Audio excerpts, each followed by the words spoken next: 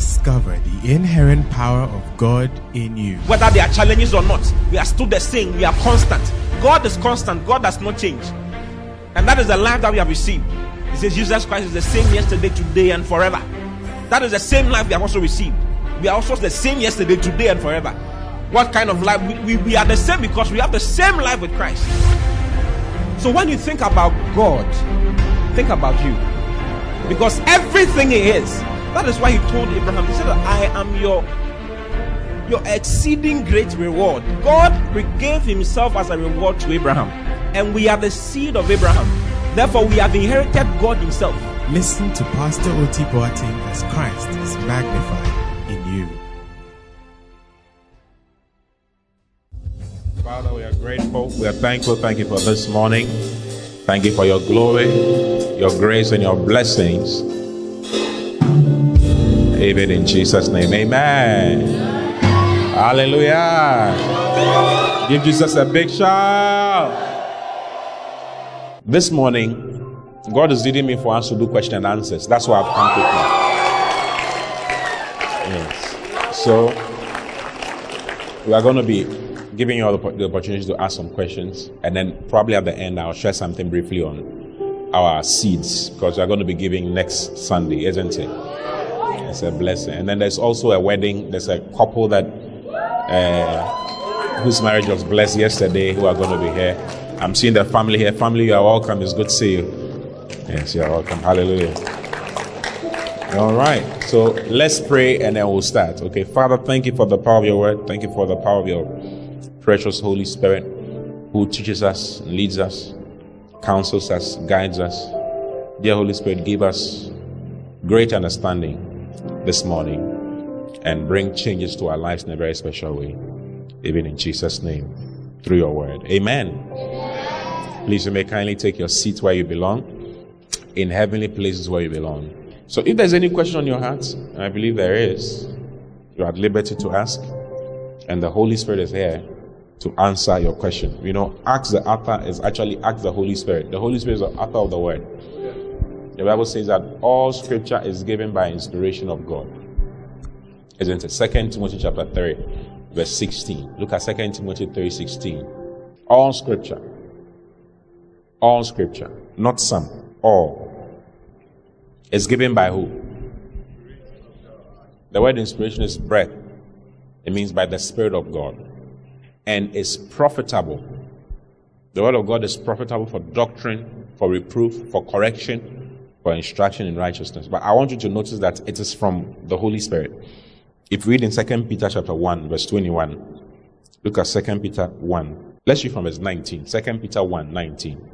For we have also a more sure word of prophecy, whereunto you do well that ye take heed, as unto a light that shineth in a dark place. He was talking about the word of God. Okay? Until the day dawn and the day star arise in your hearts. Then verse 20 says, knowing this first, that no prophecy of the scripture is of any private interpretation.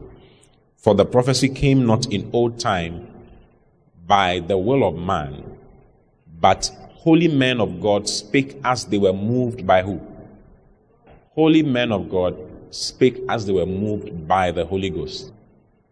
Holy men of God were moved, okay? They spake as they were moved by the Holy Ghost. So the Holy Spirit moves people, or moved people to do the things, to write the things that they wrote. So the Holy Spirit is the author of the scriptures. He's the author of the word. He's the one who authored it. It was just written by men. Do you get it? Or you don't understand? Yes. Up to date, there's the way to write books. One of the major ways of writing books is to have the author speak it. You know, the author will be saying things, and as he's talking, you have someone writing. You have a writer writing. Uncle Brian. So he says that holy men of God speak as they were moved by the Holy Ghost. Do you see? As they were moved by the Holy Ghost. So the Holy Spirit is the author. Human beings are the ones who wrote it, but the actual person who brought into being, who inspired it, who spoke it into being, is the Holy Spirit. Okay? So when it's time to ask questions like that, know that it's the Holy Spirit is going to give you an answer. When you come to church and you feel the pastor is the one saying something from his stomach, you will go for a long time and not have change in your life. You see, sometimes when an instruction is given, some people think that he's just saying something. Like he doesn't know. Maybe it's because of this. It's his opinion. He's saying this because of this. Or he's saying that because of that. You may have some pastors who do that, but if someone is really from God, the person will not just talk from his mind or talk from his stomach. Do you see? Yes. Because every single thing I'm saying, I'm going to be judged for it. James chapter 3, verse 1. Every single thing. So I'm not foolish. I will not come and say something to you that God is not telling me to tell you.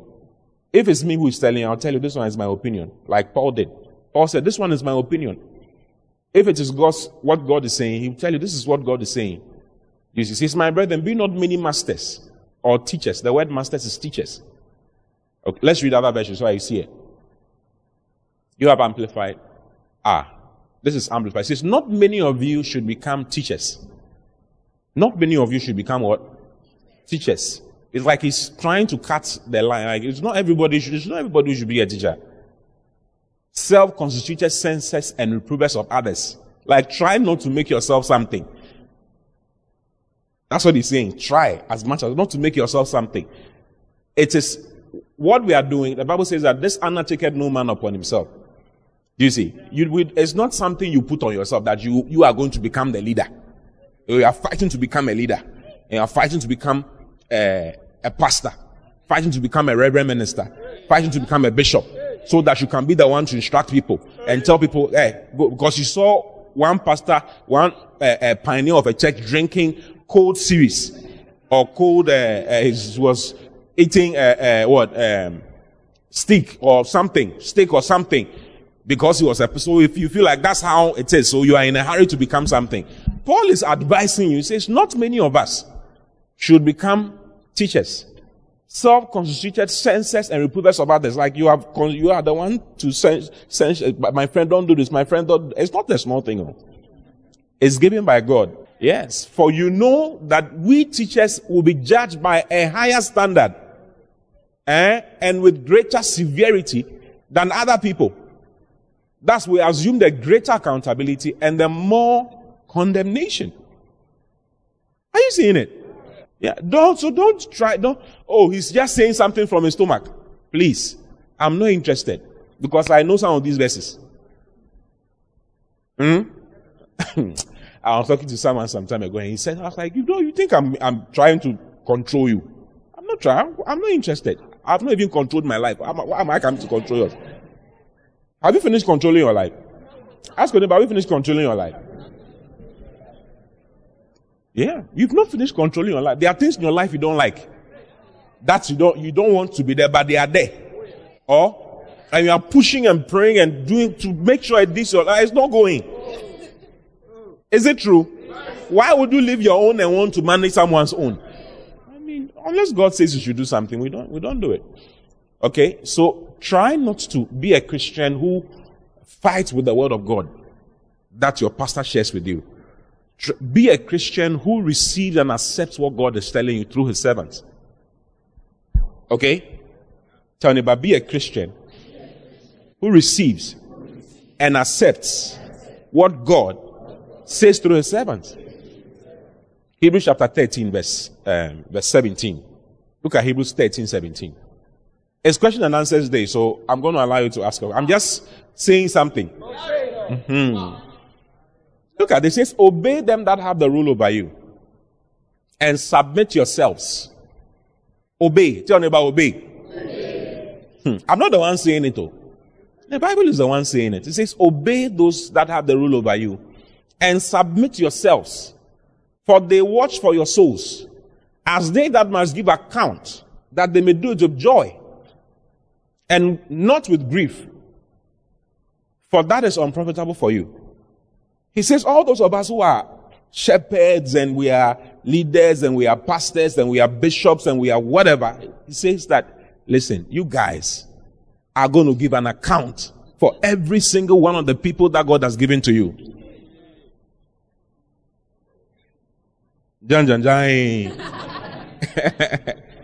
You are going to give an account for every single person. I don't know, who's a shepherd? Are you shepherds? Who's a shepherd here? If you're a shepherd, lift your hand. All the people that God has, you are going to give an account. I tell you. God is going to mention names one by one. This person. Then you come and see what you're supposed to. Cell register. You're going to use your cell register. Yeah. No damage in heaven. So when we are doing it here, don't criticize us. But we are trying to save you from something higher. So at least on that day you have something to say. You know where to start from. This is mock exams. You are not afraid. Hallelujah. So be a Christian. He says, obey them that have the rule over you and submit yourselves. For they watch for your souls. Okay? As they that must give account. So that they may do it with joy. Don't let your pastor be doing his work with grief. Not with grief. With signs. Look at the Amplified. Obey your spiritual leaders and submit to them, continually recognizing their authority over you. For they are constantly keeping watch over your souls and guarding your spiritual welfare, as men who had to render an account of their trust. Do your part. Tell about do your part. Do your part. Tell the other neighbor, do your part. Tell the neighbor behind you, do your part. Do your part. Let us see some progress in your life. That you came in as a stubborn boy and now you have become an obedient child of God. Like when God talks to you, you can hear it and you can move. Yeah. Do your part to let them do this with gladness and not with sighing and groaning, for that would not be profitable to you either. Yeah, it will not be profitable to you either. Your pastor should not get to a point where he says, I'm not going to talk to this person again. I'm not going to mention this particular case again.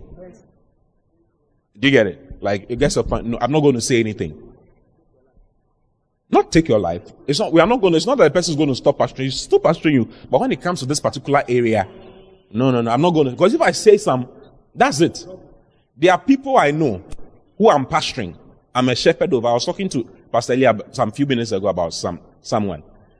If I should say something about this particular thing and insist on it, that would be the end. The person will not be in the church anymore. Yeah. Can you imagine? If I should insist and say, my friend, this thing, change it. This thing, change it. This thing, change it. If I should push small, that would be the end. It's an amazing thing. So, you try not to. When it comes to, sorry. Let me not say much. Before long, your whole Christian walk will come into question. Yeah. Because you cannot obey along a certain line. It's an amazing thing. You like what I'm telling you? And that happens when you start thinking that what the person is saying is the person's opinion. What your spiritual, I thought you said is spiritual leader. Yeah, the person's your spiritual leader. Then you shouldn't think that, you see, you come to me for counsel, and I'm giving you counsel, and you think that is my mind. Then what is am I your boss? I'm not your boss. Why didn't you go to your boss for that type of counsel? If you are looking for a certain counsel along the lines of your job. Do you get it? You will not come, I don't know anything about your job. If you come to me about your job, then it means that you are looking for a spiritual solution. Because you believe that I'm a spiritual person. And so you are looking for a spiritual answer. So if I give you a spiritual answer, and you think that it's my opinion, then it means that it's like you don't understand what is really going on. Hallelujah. Praise the Lord. So when God gives you an answer through his shepherds, know that it is really an answer from God. You see, you'll be a better Christian if you believe that the word of God is truly the word of God. The way you read it will change. Your approach to reading the Bible will change. If you believe that John chapter 1 verse 1 is God's word that he spoke. In the beginning was a word. And the word was with God. And the word was, if you believe that this is not John the divine speaking, and you think that it's God who is speaking, it will change the way you read this one.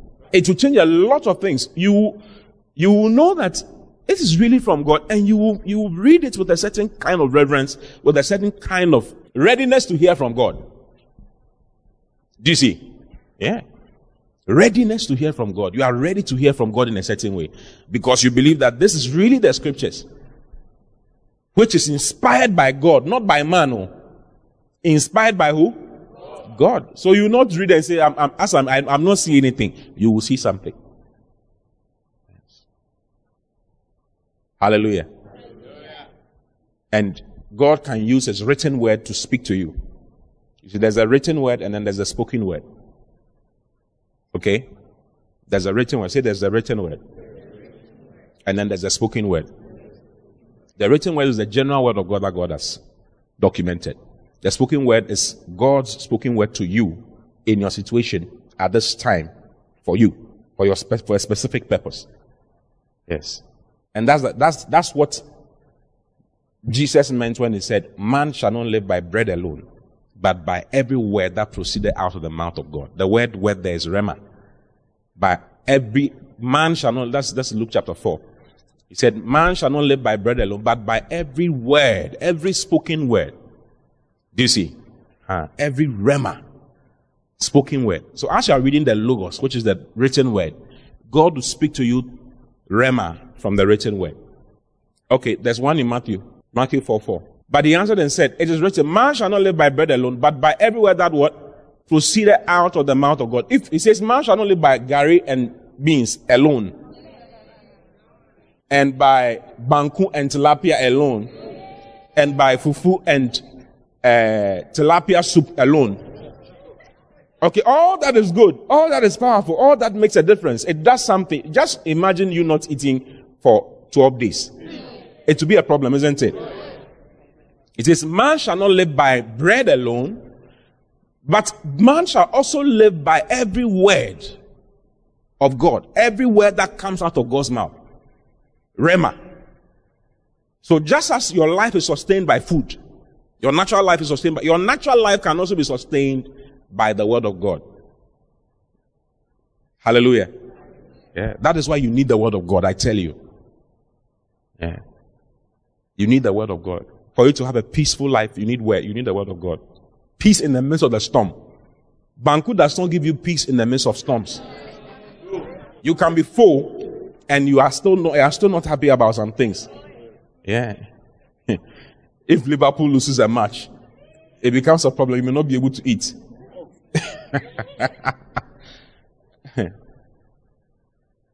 Sometimes I cry for Arsenal supporters. Sometimes, whenever someone just comes, oh, Arsenal, yeah, as well. Man shall not live by bread alone, but by what? Every rhema, every word of God. And rhema comes from the Logos. How does rhema come? Rhema is from Logos.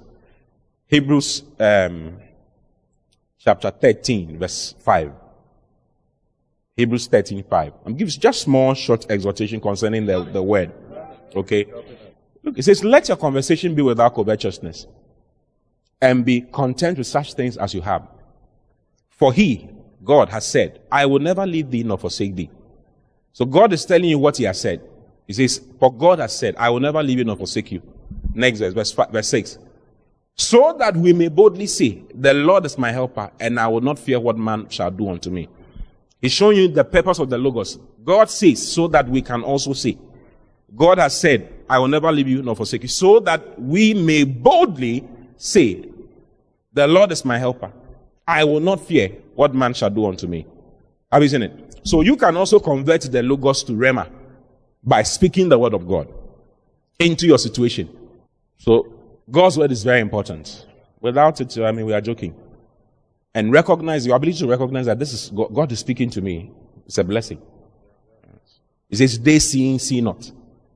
And they hearing, hear not. You can be hearing the word, or you are not hearing. You can be seeing the scriptures and you are not seeing what you're supposed to see. Yes. That is why you must pray for the spirit of wisdom and revelation in the knowledge of God. The knowledge of God, which is the Bible, requires the spirit of wisdom and revelation in order to understand. Yes. You need to pray for the spirit of wisdom and revelation in order to be able to understand what he's saying. Or else you'll be surprised that you are seeing what you require for your situation to change is right in front of you, but you can't see it. It's being said, but you are not connecting the dots. It's being said, but you are not connecting the dots. You can't realize, this is what I actually need. Praise the Lord.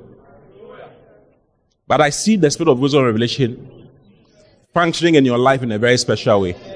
And I see you doing well through the scriptures, through the power of the word. In the name of the Lord Jesus. Paul said to Timothy, I know you that you have known the scriptures from a young age. 2 Timothy chapter 3 verse 15. I started from 2 Timothy 3:16. Now I want to show you 15. Go to 15. 2 Timothy 3:15. It says, and that from a child thou hast known the holy scriptures, which are able to make thee wise unto salvation through faith, which is in Christ Jesus. The scriptures are able to make you wise. As you expose yourself to the scriptures, to Genesis. Tell them about read Genesis. Tell the other about read John. Read John. Just by reading John, instead of going on Facebook and just browsing for nothing and seeing ladies shaking their bottoms all over the place, and this one is doing this one is doing that. That does not really bring much. It doesn't do anything to you. It drains you. Haven't you noticed that it drains you? Yeah. This morning when I woke up and I saw my phone, I said, this thing is a demon. No? That's what I said to myself. This thing is a devil. Because before phones came, and these, smartphones came, our lives were different too. I don't know. Some of you didn't know. You don't know. You were too young to know.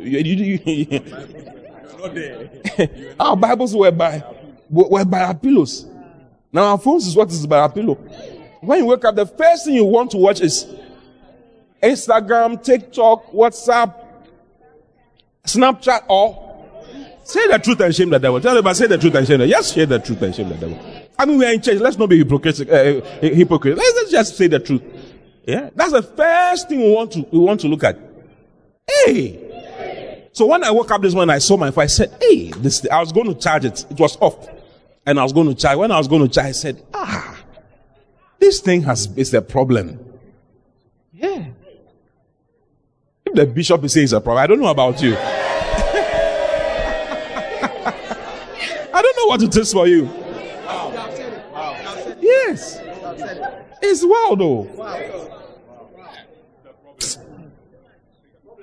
a major problem. That's why you must learn to put it aside. Yes. If you recognize that it's a problem, then you have to start handling it as a problem. Treat it as a problem. Yes. Manage it as a problem. Yes. There are times you just put it aside and say, okay, I'm setting my problems aside. I'm setting my problems. Let me just set this thing aside and just focus on something. You'll be surprised that ideas are not coming because you are always on your phone. You are always on your phone. Always. You can't think. It's thinking for you. It's sad though.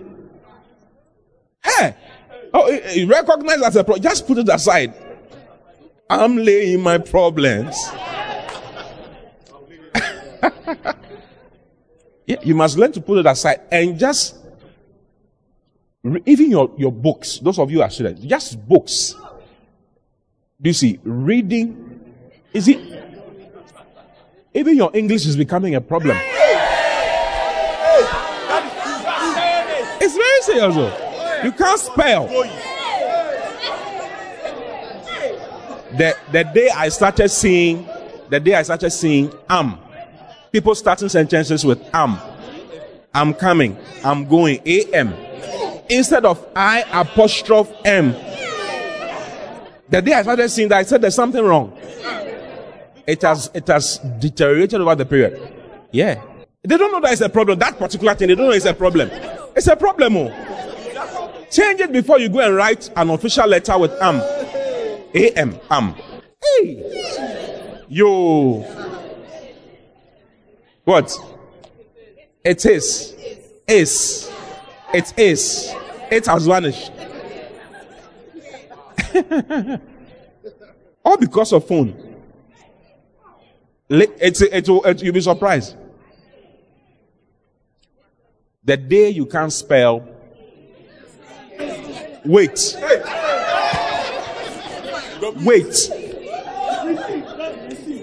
Receipt. The day you realize that you can't spell, you are trying to spell receipt. How do you spell this thing?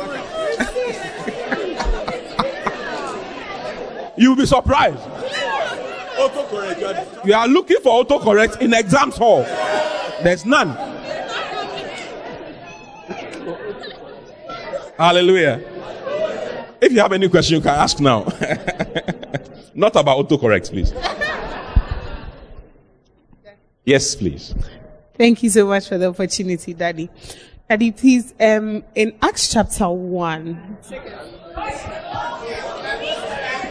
Someone said, Alagege. Verse 18, I believe. Acts chapter 1, verse what? 18, not 18. Yeah. Yes. So this was Peter giving an account of how Judas had died, but then it doesn't correlate with what is in Matthew 27, verse 5. It was confusing for me, so I want to... Matthew 27, verse 5. 5, yes, please. Okay. No, so Peter was just giving an expand. Matthew didn't give an expanded account of what happened to Judas. So Peter was giving an expanded account of what happened to Judas. It was not. This one says it's an accident, but then the other one says that he hanged himself. So I was confused. Okay. No. Okay. Let's read it. Matthew 27:5. It says, and he cast down the pieces of. He's talking about Judas now. He cast down the pieces of silver in the temple and departed and went and hanged himself. So he hanged himself. Now Acts chapter 1 verse 18. Go to Acts 1:18. It says, now this man perished a field with the reward of iniquity, and falling headlong. That's not an accident.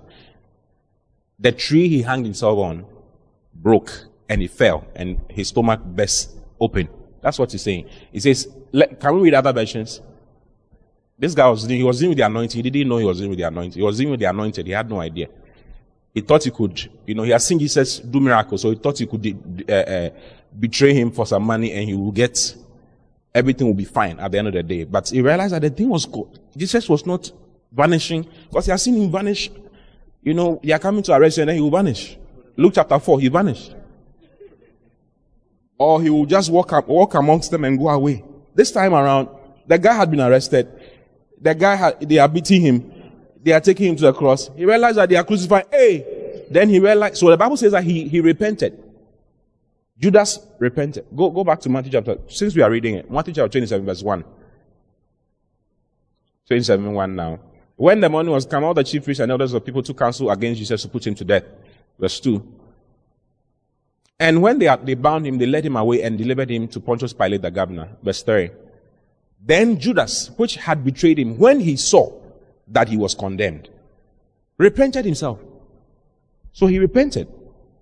But the word repent here, there are different types of words for repent. There's metanoia, there's metamelomai, there's a metamelotos. This one that he had is called guilt. He was sorry, like, oh, what have I done? He regretted what he had done, but he didn't repent the godly way. He repented himself and brought again the 30 pieces of silver to the chief priest. Okay? This is BBE. He says, in his regret, so he regretted, in his regret, he took back the 30 bits of silver to the chief priest and those in authority. He took it back. And he wanted to return it. And they said that, we can't take this money. This is the money of blood. Next verse. Saying, I've done wrong in giving into your hands an upright man. But they said, what is that to us? It is your business. Go and sort yourself out. It's your business. And he cast the pieces of silver in front of them and went to hang himself. So he did hang himself, but Acts chapter 1 verse 18 gives you more beyond what happened when he hanged himself. So go back to Acts 1:18. Now let's read other versions so that we can see. Now this man obtained a piece of land with the money paid him as a reward for his treachery, and wickedness, and falling headlong, he burst open in the middle of his body, and all his intestines poured forth. Other versions? Any other versions? So he fell, the tree broke, he fell, and then he... Now this man with the reward of his evil doing got for himself a field. A falling headlong, head first, came to a sudden and violent, and they are not saying it well. Any other version? This one says what? Now this man obtained a field with the reward of his evil, and falling headlong, he burst asunder in the midst, and all his bowels gushed. ERV, right? ERV. Do you have ERV? You don't. Do you have ERV? Okay, you have it. Sorry, you've opened. All right, let's. Judas was paid money for doing this. His money was used to buy him a field, but he fell on his head. His body broke open, and all his intestines poured out. He hanged himself. The tree broke. What he was hanged on broke. He fell down, broke his head, and then it's called the field of blood. Okay, let's look at Matthew 27, verse 8. Well, for that field was called, and actually he was not the one who bought the field. It was the money that they used it to buy it for him. Go back. Verse 8, verse 6. And the chief priests took the silver pieces. So the chief priests are the ones who took the money and said, it is not lawful for to put them into the treasury. You can't put them back into the offering money, because it's the price of blood. They use offering money to pay Judas to betray Jesus. And when Judas brought the money back, they said, we can't put the money back into the offering. It's blood money. So let's see what we can do. So they took counsel. Go back. Go to the next verse. Verse 7. And they took counsel and bought with them the potter's field to bury strangers in. So they bought a place where they can bury strangers. Have you seen it? Next verse. And they took counsel, wherefore that field is called the field of blood unto this day. Even unto this day, it's still called the field of blood. Okay? So, Peter was giving another rendering concerning what had happened. But actually, he did hang himself. He hanged himself. Jesus even prophesied it. Jesus said that it will be better, okay, to try the guy who is going to betray me. It will be better that he was not born. Jesus said all of that, and Judas was hearing it. It wasn't a meeting, but he didn't think that it was. That's what I started the whole meeting with. And when the man of God is talking, or when the word of God is talking, let me say, when the Bible is talking, you feel it's not serious. It's not serious. I mean, it's too extreme. It is not so. What he's saying is what he's saying. You have to be very careful. Matthew 26:24. The Son of Man goeth as it is written of him. But woe unto that man by whom the Son of Man is betrayed. It had been good for that man if he had not been born. And he was listening. It would be good if that guy was not born. Yes, he betrayed him. Next chapter 9, he had betrayed him. Yeah, next few verses after Clara. Hallelujah. Yeah, so it's the same. It's not a different rendering at all. Okay? Yeah. In Jesus' name. Amen. Any other question? Yes, my dear.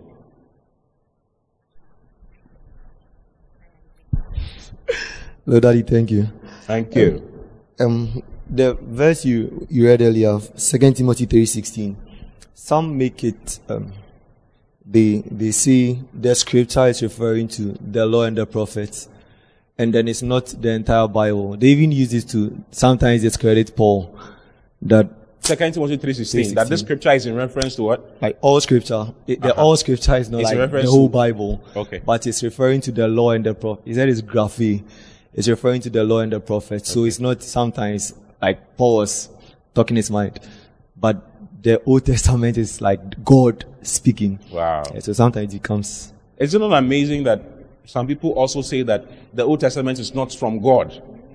You get it? I mean, if you follow this book, you will never know what you are supposed to do with your life.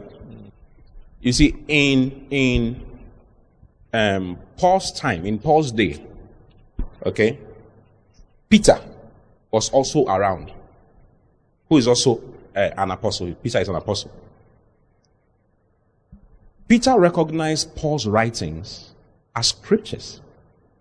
Let me show it to you. 2 Peter, right? 3 rather, verse 15. He says, an account that the long suffering of our Lord is salvation. Just put it to your account that, you see, the world has not been destroyed. Some people say that, oh, Jesus says it's coming. It's coming soon. Even if he was sitting on a Trotsky or a Trotro, he would have arrived by now. And they are mocking. Everybody is in the Bible. Whoever you are in the Bible. Those people are in the, go up. Maybe you should see it. Go to verse 3. It says, knowing this first, that there shall come in the last days scoffers, walking after their own lusts. Let's read a lighter version. Scoffers, we don't understand. The Facebook is too much. Having first of all the knowledge that in the last days there will be men who ruled by their evil desires will make sport of holy things. They will mock holy things. And still we don't understand. Do you have TPT? If you don't have TPT, we can just read Easy English. Easy English will make it very easy. Easy English. It says, the first thing that you should understand is this. In the last days, some people will think that God and God's rules are not important. They will say that you are silly. They will call you fools because you believe God. These people will do whatever bad things they want to do. Verse 4. I'm hoping you will say what he's supposed to say. They will say, Christ promised, they will say, Christ promised that he would return.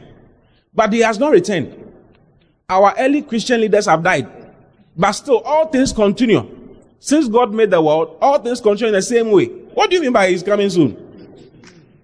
Then he goes on, he says, these people, they don't have wisdom. These people choose to forget the facts that they know. They forget that God made the sky and the earth a long, long time ago. God spoke his word, and so he made the sky. Also by his word, God made the land separate from the water. He brought the land out through the water. Goes on and on. I mean, it's a very nice part of the Bible. He talks about how, it's okay, let me not go into it, so that I don't spoil the whole thing. Now, go down to what Peter was explaining how everything, all that God has said is coming to pass and is going to come to pass. And if there's any delay in Jesus' coming, it's because God does not want the sinner to perish. He wants everybody to be saved. That's why he has not come. Okay? Go to verse 12. You should obey God while you are waiting for Christ to return. God has chosen that day when he will return. You should be wanting that day to come very much. On that day, fire will burn the sky and the fire will destroy it. The heat will destroy the sun, the moon, and the stars also. Some people think that these things are jokes. It's like, oh, it's a movie. Okay. But we are waiting for what God has promised. He has promised that there will be a new sky and a new earth. This is in Revelation chapter 21. There, everything will always be good and everyone will do only what is right. 14. So my friends, because you are waiting for these things to happen, try very much to do only good things. Then God will see that you have done nothing wrong. He will see that there is no trouble between you yourselves or between you and him. Next verse 15. Then it says, remember why our Lord is waiting before he will return. He is being patient because he wants to save people. Have you seen it? He's being patient because he wants to what? Then he says, Paul, whom we love like a brother, has written to you also about these things. He wrote about them because God caused him to understand them. Have you seen it? Next verse. Then he says, Paul writes like this about these things in all his letters. But some of the things that Paul has written in his letters are difficult to understand. And people who do not know much about God explain these things wrongly. Those people are not sure about what they believe, and they explain other things in the Bible wrongly also. As a result, those people themselves cause God to destroy them. Have you seen it? So he's writing concerning Paul's writings, and he says that Paul's writings are misunderstood and are wrongly interpreted, just like the Bible or other scriptures also.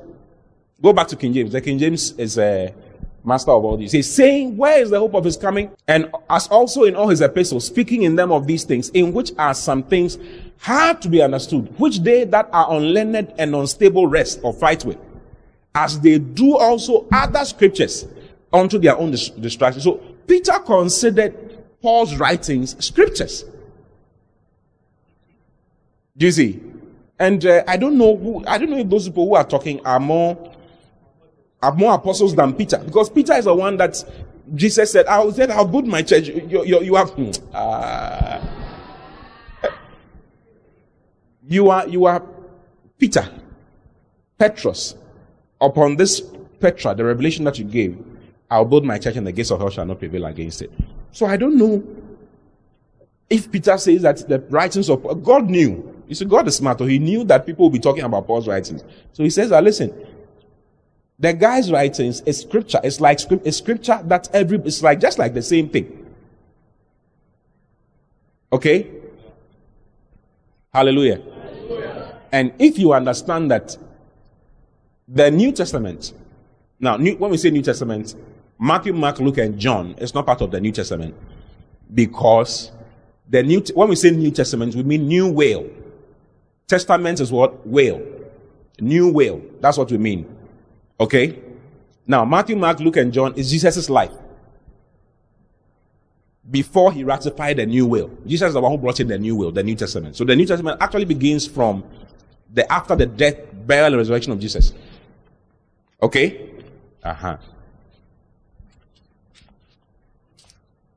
If you understand that Matthew, Mark, Luke, and John are the words, Jesus is the one Jesus was alive and he was talking. That's why you see it in red. Have you seen it?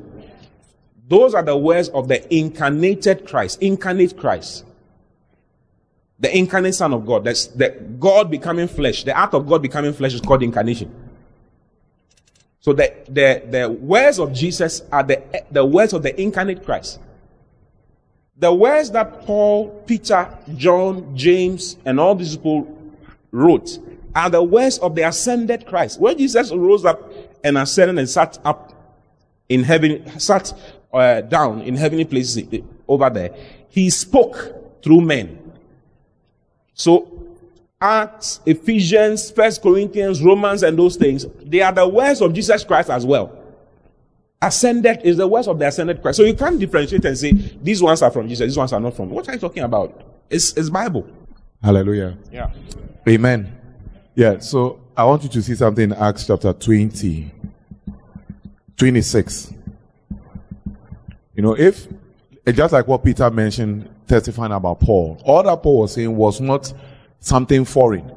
All that Paul thought, if you study Paul's writing, you realize that all of them have their roots in the Old Testament.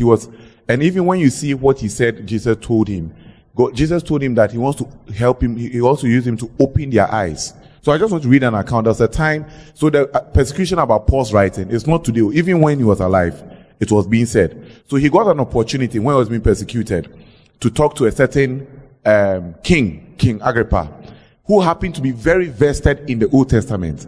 So Paul was very happy he was going to talk to King Agrippa because he knew the Old Testament very well, and so be able to follow what he's saying. So let's read from verse Acts 26, maybe from verse 1, just to give you the basis of it. I hope you're getting it. Yeah. So most people who are confused about this don't read scriptures. If you read, you understand it.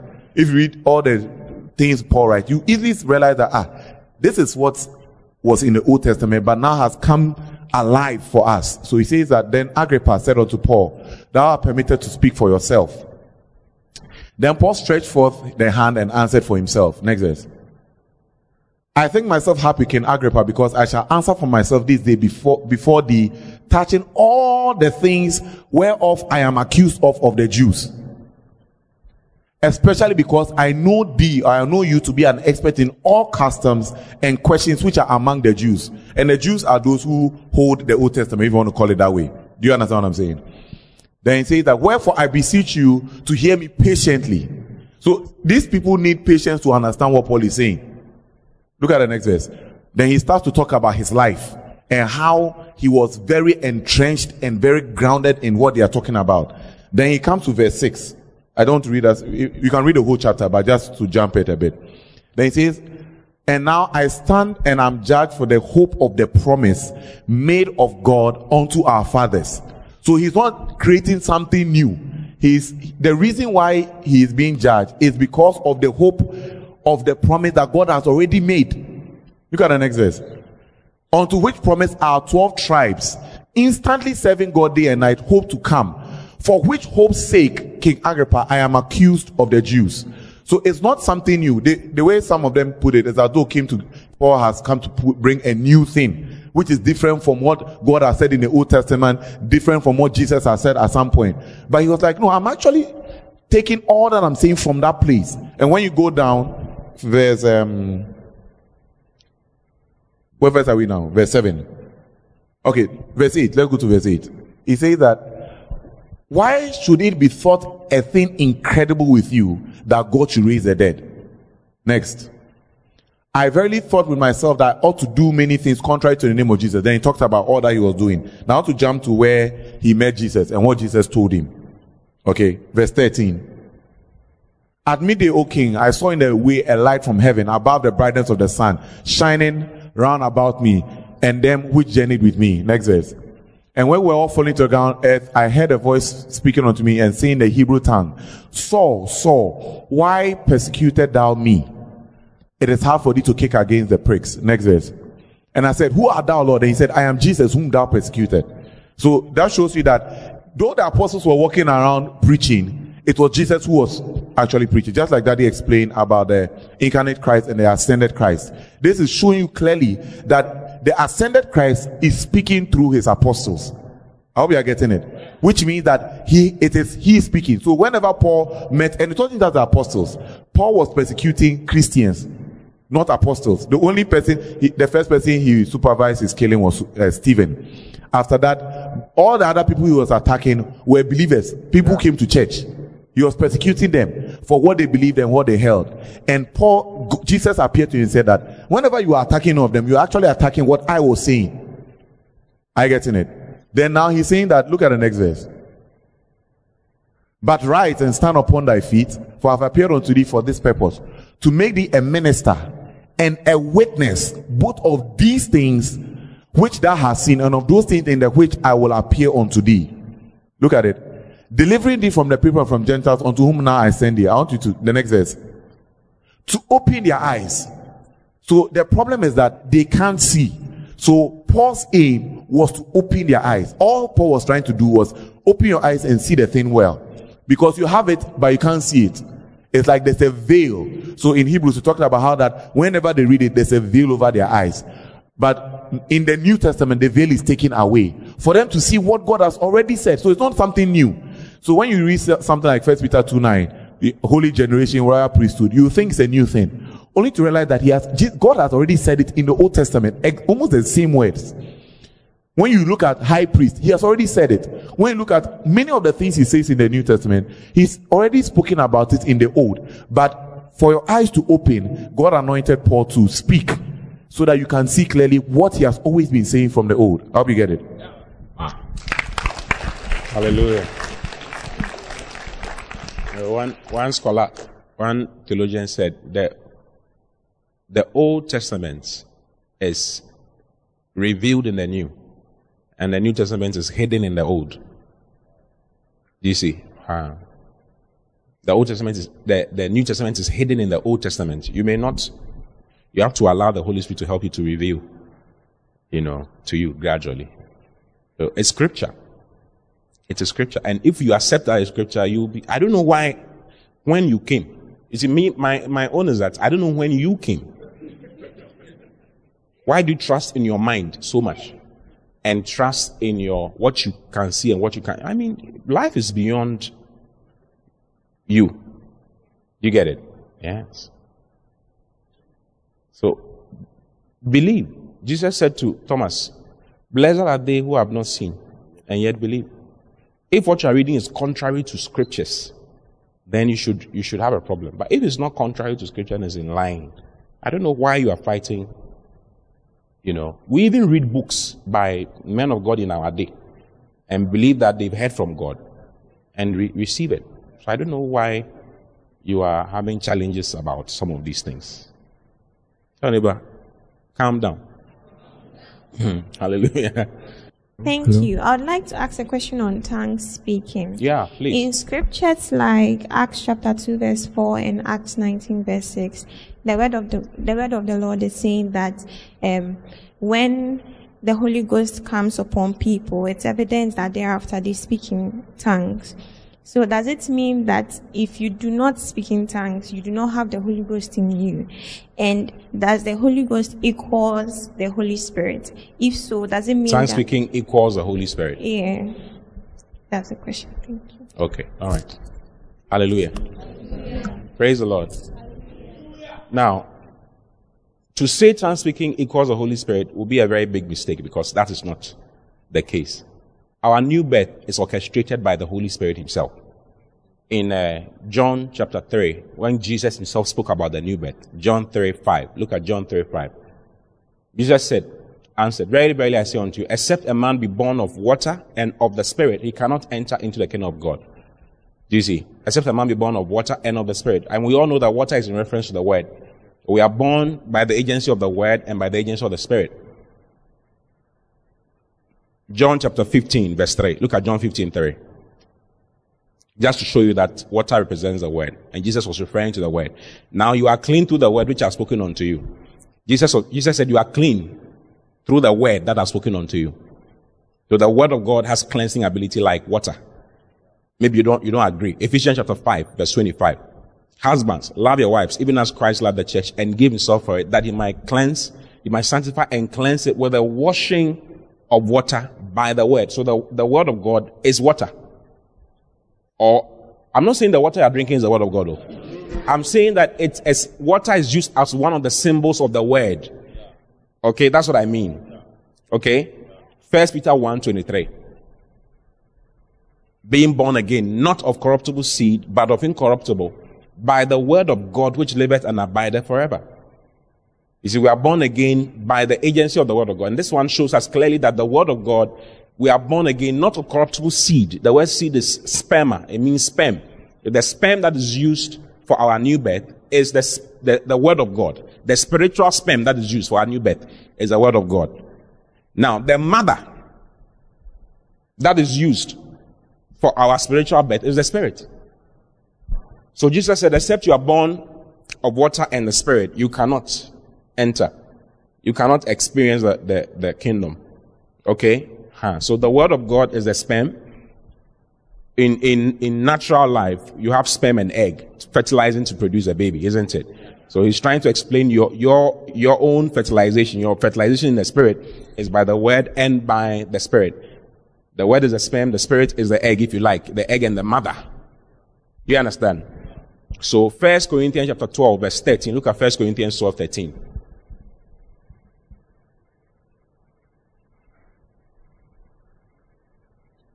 King James, please, so that we can be lighter. For by one Spirit, by what? By one Spirit are we all baptized into one body. By one Spirit are we all baptized. The word baptized is to immerse. So by one Spirit we are all immersed. We are all given birth into an environment called the body of Christ. For by one Spirit are we all baptized into one body, whether we be Jews or Gentiles, whether we be born or free, and have been all made to drink into one Spirit. Have you seen it? So the new birth comes as a result of the agency of the Word and the Spirit. Now, is your mother in you? Your mother is in you. Your father is also in you. Don't you look like your mother or your father? Or your mother and your father? Whose genes are in you? It's your parents' genes. If it is your friend's father's genes, then there's a problem. If your uncle is close, we can't tell. But if it's your friend's father's genes, then there's a problem. If it's the gate man's genes, there's a problem. Are you in the church? So, in the new birth, the genes of the new creature is the genes of the Word and the Spirit. So, the Spirit of God is in you. Along that lines, if you can think the way I'm trying to help you think, along genetically, spiritually, is it Titus chapter 3 verse 5? Look at Titus 3:5.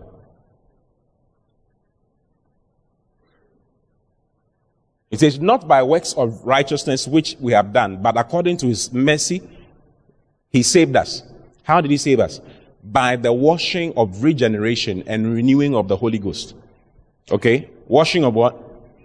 Regeneration. It's called the word regeneration is from the word regening. You know, he says, in the new birth, you are regened. As you are washed in the blood of Jesus, you are regened. So your very genes, your spiritual genes, is the genes of the Lord, which is the Word and the Spirit. Is the Word not God? Is the Spirit not God? So you are regened by in the new birth. And in the new birth, so the new creature has the genes of the Spirit and has the genes of the Word. And hence you cannot say that a born again child of God does not have the Spirit or does not have the Spirit in him in a certain way. Because his genes are, so I can see your father is in you. How is your father in you? In your genes. How is your mother in you? In your genes. But your father is not sitting inside you right now.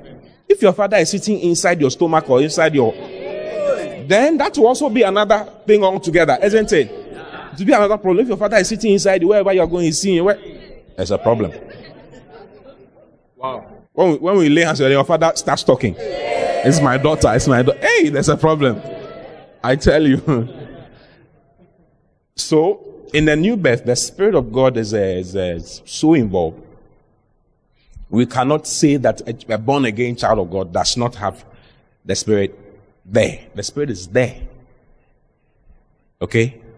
The Spirit is there. Actually, for you to know that you are born again, you need the Holy Spirit. It has nothing to do with tongue speaking. Romans chapter 8. Do you know Romans? Romans chapter 8, verse 16. The Spirit, this is Old King James, so it says itself. It's actually, the Spirit is a person, so it's himself. Okay? The Spirit himself, this is New King James, so it says, the Spirit himself bears witness with our spirit that we are the children of God. So to know that you're a child of God, you need the Holy Spirit to be able to know that you're a child of God. The Holy Spirit is there to bear witness with your spirit that you're a child of God. Are you saying it? John Wesley never spoke in tongues. He was a great minister of God. There are many ministers of God who never spoke in tongues. Very great ministers of God. Because they didn't have the revelation of speaking in tongues. Okay? But the new birth brings the ministry of the Spirit into your life. It does. It does. However, there's another experience that the Lord has reserved for those who believe. Okay? Actually, it even comes at the new birth. Sometimes some people don't want us to make a differentiation. If you read in Mark chapter 16, verse 17, look at Mark 16, 17. Don't think I'm the one I know scriptures. It's the Holy Spirit reminding me of scriptures. It's called Acts the Upper. I don't know anything. It's the Holy Spirit we're all asking him and he's telling us. He says, and these signs shall follow them that believe. In my name shall they will cast out devils, isn't it? Then he says, they will speak with new tongues. Those who believe will speak with new tongues. I'm not the one saying, is it not there? In my name, these signs shall follow them who what? Who believe in me. In my name shall they cast out devils. Then it says, the first thing they will do is that they will cast out devils in my name. The second thing is that they shall speak with new tongues. So if you believe, then you speak with new tongues. So tongue speaking is a reserve of those who believe. When you believe, the next thing that happens is that you are supposed to speak with tongues. Do you get it? But because there's been there's a whole group that has developed and said that we don't believe in tongue speaking. And there's a whole group that has developed that says that we believe in tongue speaking, as though it was a choice. Do you understand what I'm saying? It's not a choice. It's those who believe. Then we should have another group that casts out devils and another group that does not cast out devils. If we all believe that we all can cast out devils, then we should all believe that we can all speak with new tongues. Oh, this is for their tongue speaking. I'm not with them. What are you talking about? Do you believe? They shall speak with new tongues. So it's part of it. It's part of the things that package that God. So it's a package that comes with the whole thing. It's one of the things that comes with the package. And it will be good for you if you get involved and get interested. Okay? Now, that package comes by you actively receiving the Holy Spirit. That's how it is called. It's called receiving the Holy Spirit. Acts chapter 19 verse 1. Paul met some guys, in Ephesus, and he asked them, have you received the Holy Spirit? You see, and it came to pass that while Apollos was at Corinth, Paul, having passed through the upper coast, came to Ephesus, and finding certain disciples, he said unto them, have you received the Holy Ghost? Do you see? Have you what? Received the Holy Ghost since you believed. So it's like, since you believe, have you received this Holy Spirit into your life? It doesn't mean that believing does not come with the Holy Spirit. I've just explained to you that the Holy Spirit is involved in the new birth. You cannot say he's not, he's there. However, you need to receive him. Do you see? When you take a shower, okay, or when you go for swimming, you see, you make sure that the pool water does not go into your mouth, isn't it? You ensure, because you'll be surprised. You'll be surprised that someone has wee-weed and then someone has done something and all kinds of things have happened. You see people spitting in it and all of that. It's normal. I mean, those of us who are into swimming, oh yes, you try not to swallow the water. You try. Sometimes it doesn't work. Hallelujah. The fact that you are in the pool does not mean that the pool is in you. The water is around you, but the water is not yet in you. The water will influence all your movements, isn't it? It influences all your movements. So the Spirit is around you, it's there. It's the Holy Spirit. He bears witness with your spirit that you're a child of God. He's there. However, there's an active, how do I say it? There's something you need to do to receive him. When you receive him, he makes his abode. That's how it is described. Okay, forgive my English. That's just how it's described. It doesn't mean that the person who has not received the Holy Spirit does not have the Holy Spirit. He does. Just that in terms of coming with speaking in tongues and all of that, it's described like that. Okay, he says, he said, have you received the Holy Ghost since you believe? And they said unto him, we have not so much as heard whether there be any Holy Ghost. So these guys have not heard concerning the Holy Ghost at all. Then he asked them, unto what then were you baptized? He said unto them, unto what then were you baptized? So when he asked them, have you received the Holy Spirit? He said, no, we don't know about the Holy Spirit. And he asked, what then were you baptized unto? Then they said, we were baptized unto John's baptism. So the only thing they had received was John's baptism. Meaning that they were not even born again. They knew about John's baptism, which was a baptism to wait for the coming of the Messiah. That was all John's baptism. So even today, we don't, water baptism is not John's baptism. Our water baptism is not John's baptism. It's different. Okay? Yes. Then he explained to them the word of God. Next verse 4. Then said Paul, John really baptized with the baptism of repentance. So he's explaining John's baptism. John's baptism was the baptism of repentance. Saying unto the people that they should believe on him which should come after him. That is on Christ Jesus. Next verse. When they heard this, they were baptized in the name of the Lord Jesus, which has to do with the born again experience. They were baptized in the name of the Lord Jesus. They got born again, they were baptized. Then, after the born again experience, what did Paul do? And when Paul had laid his hands upon them, the Holy Ghost came on them, and they spake with tongues and prophesied. So, there's the receiving of the Holy Ghost, which comes with laying on of hands for you to speak in tongues. Please, you get it? Now, there's another one in Acts chapter 8. In Acts chapter 8, Philip went to Samaria, preached very powerfully. People got healed. A lot of things happened. And then he left. When the church in Jerusalem heard that Samaria had received the word of God, okay, they sent unto them Peter and John. This Acts 8:14 now. It says, now when the apostles which were at Jerusalem heard that Samaria had received the word of God, they sent unto them Peter and John. So these guys were born again. They had been born again because of Philip's ministry. Who, when they came, they were come down, prayed for them that they might receive. You see, using the same word. They prayed for them. Apostle John and Peter came to pray for them that they might receive the Holy Ghost. Next verse. For as yet, he was falling upon none of them. So there's the coming upon of the Spirit for the purpose of staying in you. That comes with the evidence of speaking in tongues. Doesn't make sense to you? For as yet he was falling upon none of them. Only they were baptized in the name of the Lord Jesus. Same thing again, which is the new birth. Next verse, verse 17. And when Simon saw that through laying on of the hands of the apostles, the Holy Ghost was given, he offered them money. He saw that when they lay hands, the people start speaking in tongues. The people receive and they start speaking in tongues. So he was trying to give money for it. And he had his own problems as well. Hallelujah. Please, have I explained it to you? Sweetheart, have I explained it to you? Yeah. So when someone is born again, he has a spirit. Before he started speaking in tongues, I don't know if you ever had, like you are going to do something and then it's like someone is talking to you. It's the Spirit.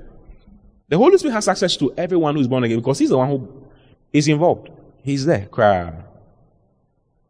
But there's receiving the Holy Spirit with the evidence of speaking in tongues for the purpose of empowering you for the work of the Lord, the work of the ministry. You see, in Acts chapter 1 verse 8, Jesus said that, but you shall receive power after that the Holy Ghost is come upon you, and you shall be witnesses unto me. So the special power that comes with receiving the Holy Spirit, or the coming upon the Spirit for the purpose, the Spirit of God comes upon us once to settle in us. In the New Testament. You see, our experience is the experience of Jesus Christ. The same experience. When Jesus went to be baptized by John the Baptist, when John laid his hands on him and baptized him, the Bible says that when he came out, the Spirit descended upon him. Isn't it? It descended upon him like a dove descends upon something in the shape of a dove. That does not mean that the Spirit of God is a dove. When you see a dove, hey, that's the Holy Spirit, don't touch him. Please. He descended in a bodily shape like that. Okay? Now when the Spirit came upon him, we don't see that experience happening to Jesus again and again and again and again and again in his life. The Spirit descended upon him for the purpose of settling in him. And that's the experience we also have when we receive the Spirit. The Spirit comes upon you for the purpose of settling in you to empower you to do ministry, to empower you to do his work. So if you speak in tongues, speaking in tongues is not for your private life. It's to empower you to do the work of the ministry. I'm not the one saying, Acts chapter 1 verse 8 says it. But you shall receive power after that the Holy Ghost is come upon you, and you shall be witnesses unto me, both in Jerusalem and in all Judea and in Samaria and unto the uttermost part of this. So speaking in tongues is not, that's the other side too. Some people have taken that one and they are speaking in tongues. They sit at home. They don't do much with it. You two have a problem. Someone who has not received the Holy Spirit and is working for the Lord is far better than you. Hallelujah. Yes. Bishop, good morning.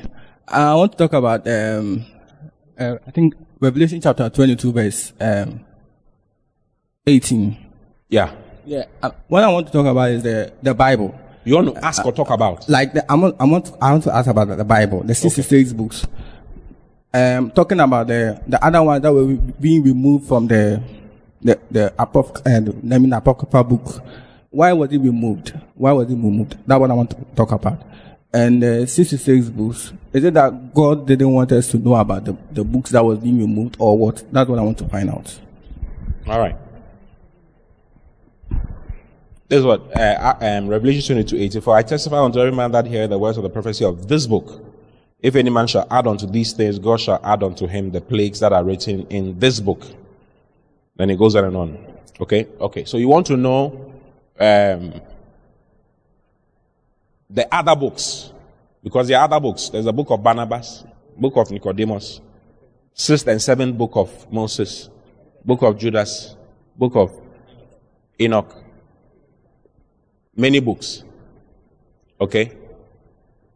Now, the 6th and 7th book of Moses was not written by Moses. Let's start from there. It was not written by Moses. Okay, so there was a council called Nicaea, a Nicene council.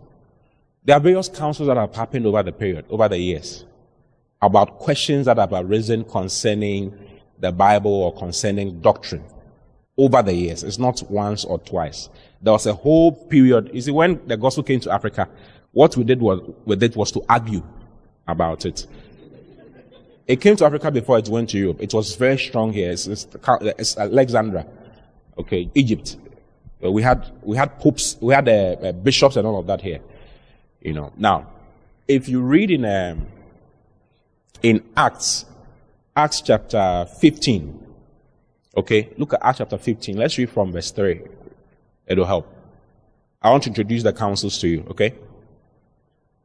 And being brought on their way by the church, they passed through Phoenix and Samaria, declaring the conversation. Okay, go to verse 1. Let's read from verse 1 so it makes more sense. And certain men which came down from Judea taught the brethren. So some people had come and were teaching their brethren and said, except you be circumcised after the manner of Moses. Except you are circumcised after the manner of Moses. Like circumcision, natural circumcision. You cannot be saved. If you want to be saved, you need to be circumcised. How are the women going to be saved? They didn't think about that one. How are the women going to be saved? But some brothers in the church were teaching that strongly. Okay? Next verse, verse 2. When therefore Paul and Barnabas had no small dissension and disputation with them, they had a lot of arguments with them.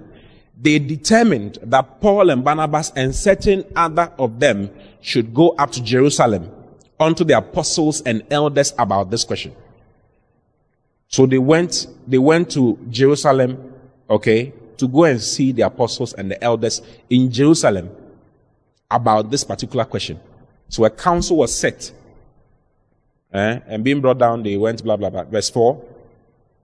And when they were come to Jerusalem, they were received of the church and of the apostles and elders and declared all things that God had done with them. So this is the first council of the church. It's called the Council of Jerusalem. The council is normally named after where it is held. This is the first council of the church. It's called the Council of Jerusalem. And the question under scrutiny was, is salvation by circumcision or salvation is by faith in Christ? That was the question. Okay?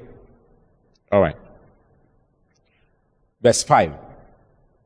But there arose upset on the sect of the Pharisees which believed, saying that it was needful to circumcise them and to command them to keep the law of Moses. Verse 6. And the apostles and elders came together for to consider of this matter. So I'm just using this as a basis to explain, because all the other things I'm going to mention, or I might mention, are not in the scriptures. But these are various councils that have happened over the period. Okay, because of this particular one that happened, that is written in the scriptures, to sit down and consider matters, questions, and use the scriptures to explain things, and divide things and bring conclusions to search the scripture and bring conclusions. Do you get it? So the 66 books we have is not because one person sat down and decided that 66 books is good enough for us and that these books are not correct. Do you see? A whole council sat down. Probably I should just look for it and read it out to you so that you can see it. How about, can you just look for it online? I'm sure. But books, all the books that you can think about, okay? There are several books that have been written on, many, by people who oppose Christ. They wrote about Jesus. You see, there are books by people who didn't like Jesus, who wrote concerning his life and lied. That's why you have all the things that Jesus' girlfriend was Mary Magdalene, and they had this one and that. All kinds of things have been said over the period. The apostles sat down, made a decision about this particular thing, and it was described as the Spirit's decision. Let me show you that. Go down. And when they had been much disputing, Peter rose up and said unto them, men and brethren, you know how that a good while ago God made choice among us. Peter explained how he was used by God to bring the Gentiles in. Okay, to believe and all of that. Now, when they spoke, after Peter had spoken, the head of the church at that time was James. Not Peter. James was the head of the church at that time. James, the brother of Jesus. Jesus had a brother called James. Okay? And when Jesus died, he appeared to him. I don't know the discussion they had, but it seems he became the head of the church. So James stood up. If you go down, you see it. After they had a discussion, James stood up and said, verse 13. And after they had held their peace, James answered, saying, men and brethren, hearken unto me. Simeon has declared how God at the first did visit the Gentiles to take out of them a people for his name, and to this agree the words of the prophets, as is written. After this I'll return and build again the tabernacle of David, which is fallen down, and I'll build again the ruins thereof, and I'll set it up, that the residue of men might seek after the Lord, and all the Gentiles upon whom my name is called, saith the Lord, who doeth all these things. Known unto God are all his works from the beginning of the world. Wherefore, my sentence or my decision is this, that we trouble not them which from among the Gentiles attend to, because they use the scriptures, they use the Old Testament. I don't know if you saw it. Maybe you didn't see it, because I didn't say anything about it. Verse 15, it says, and to this agree the words of the prophets, that's the scriptures, as it is written. After this I will return, blah, blah, blah, blah. He's talking about the Davidic, the tabernacle of David, okay, being restored, and all of that. And then he says, and the Gentiles, and all the Gentiles, verse 17, and all the Gentiles upon whom my name is called, said the Lord, who doeth all these things. Have you seen? That the residue of men might seek after the Lord, and all the Gentiles. So it means that the salvation must include all the Gentiles, and have nothing to do with circumcision. So he said, now, this is my sentence, or this is my decision. Okay? Verse 19. That we trouble them not them, which from among the Gentiles attend to God, but that we write unto them that they abstain from pollutions of idols, and from fornication, and from things strangled, and from blood. Have you seen it? Goes on and on and on and on and on. Now, go to verse 23. 25, go to 25. I don't want us to read too much. It seemed good unto us, so they wrote a letter to the Gentiles, to the Gentile world that had received the churches. It seemed good unto us, being assembled with one accord, to send chosen men unto you, with our beloved Barnabas and Paul, men that have hazarded their lives for the name of our Lord Jesus Christ. We have sent therefore Judas and Silas, who shall also tell you the same things by mouth. Verse 28 is what I wanted you to see. For it seemed good to the Holy Ghost and to us to lay upon you no greater burden than these necessary things. Like, they sat down. When the meeting, there was no Holy Spirit. The Holy Spirit was not there physically. But when we were writing the letter, they said that it seemed good to the Holy Spirit, first of all, and to us, to make this decision. Are you seeing it?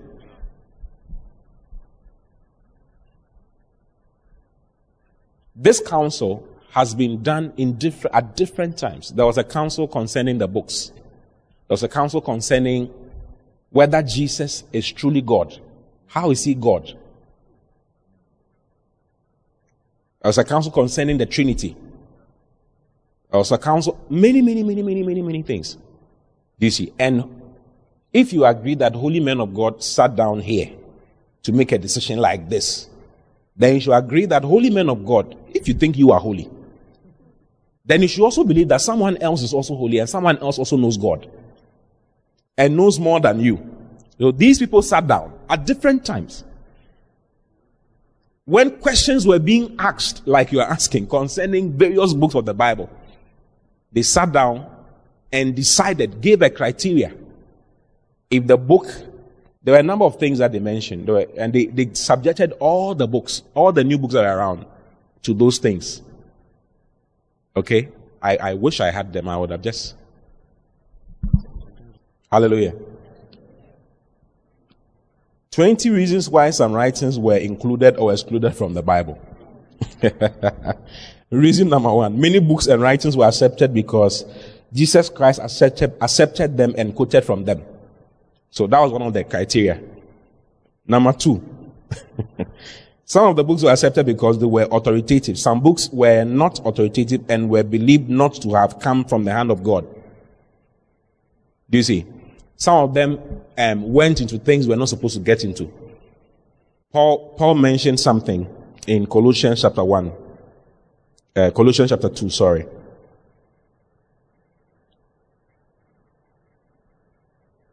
Verse 18.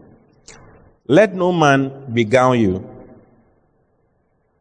of your reward in a voluntary humility and worshipping of the angels. Have you seen it? Intruding into those things which he has not seen, vainly puffed up by his fleshly mind, and not holding the head, from which all the body by joints and bands having nourishment ministered and knit together, increased with the increase of God. Have you seen it? Okay, go back to 18. Let's read Amplified. Some of the books were like this, with this particular description. It says, let no one defraud you by acting as an umpire or a referee and declaring you unworthy and disqualifying you for the prize, insisting on self-abasement. So there were books that were insisting on self-abasement. You understand self-abasement? Living as hermits or living as something. Don't eat, don't do this, don't do that, That's not what Jesus came to do. Okay? And worship of angels. Some were into worship of angels, mentioning different angels' names and telling you what the angels do and how to flow with them and all of that. There are many of the books are like that. Actually, Raphael is not from the Bible. There's no place in the Bible where the 66 books that we have, where Raphael is quoted. It's from another place. The book we have, Michael is the one who is mentioned. Gabriel is the one who is also mentioned. And Lucifer is also mentioned. These are the three archangels that we know. Lucifer in charge of the music. Michael in charge of the army. Gabriel in charge of the messages. That's all. So they say that there's no music in heaven now. Because Lucifer took 1/3 of the angels away. 1/3, which is the music people. He took all the music people away. Yes.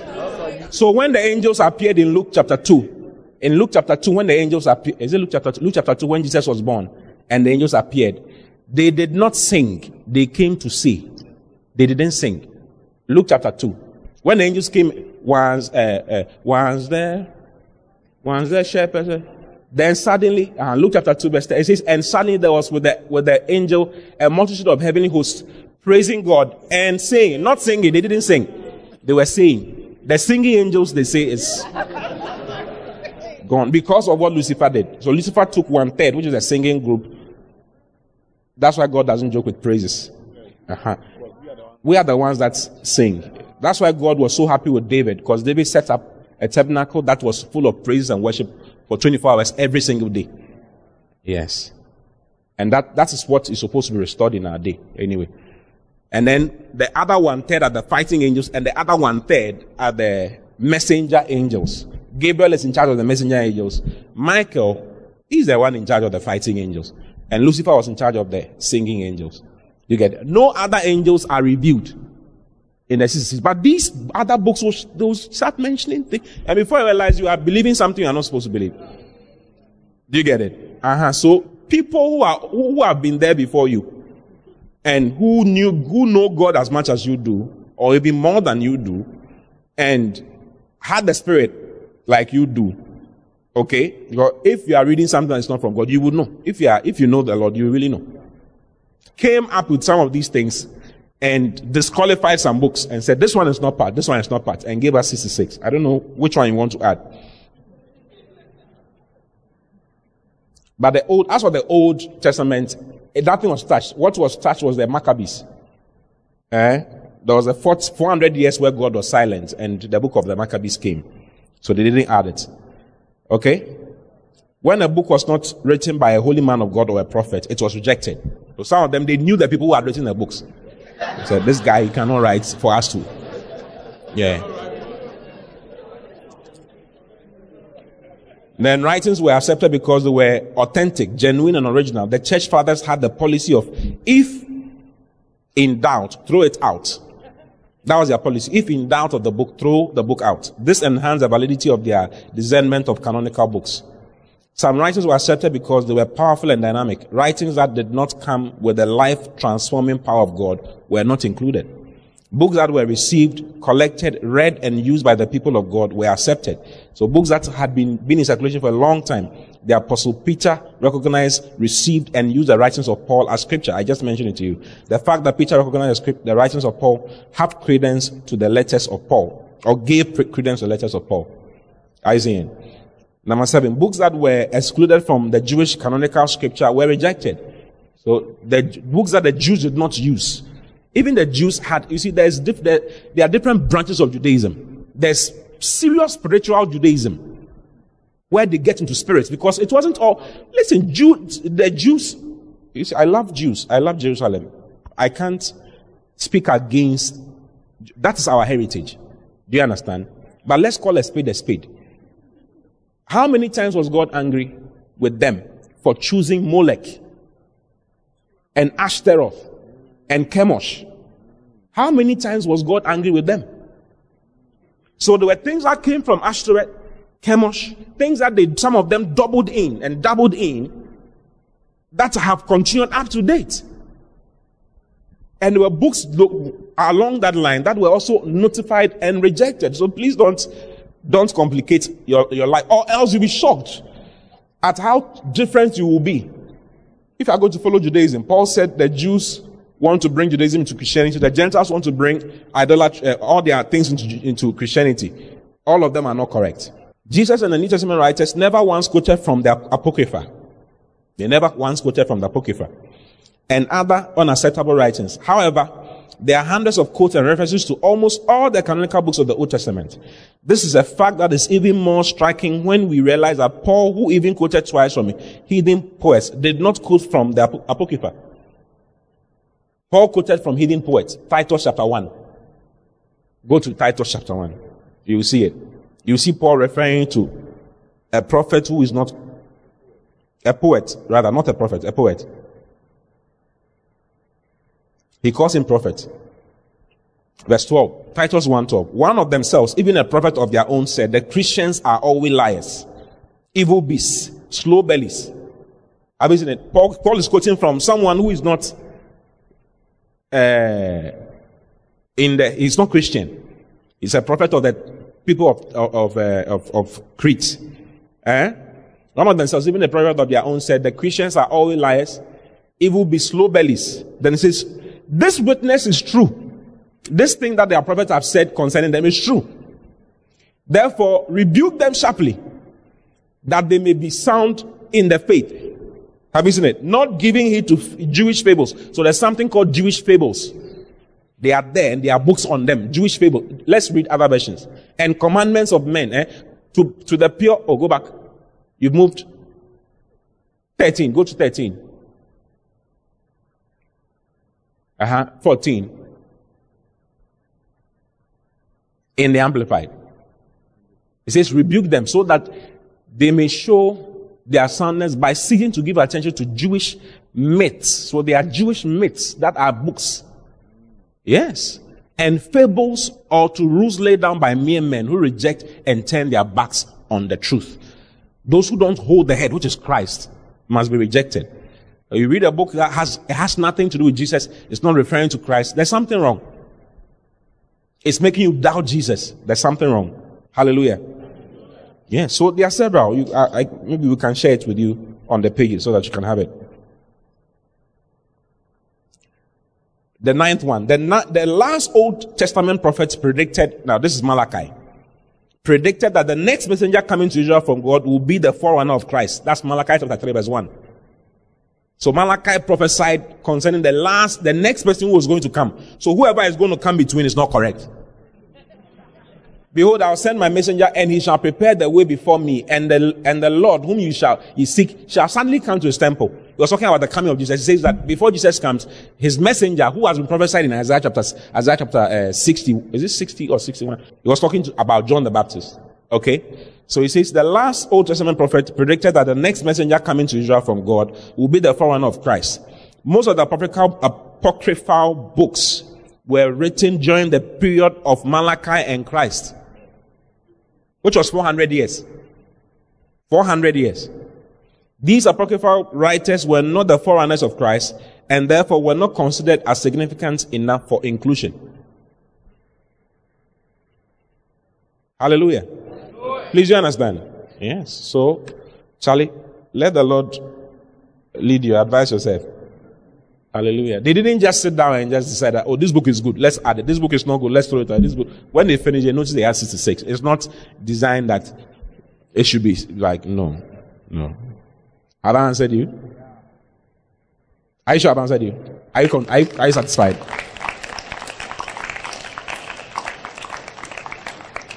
Yeah.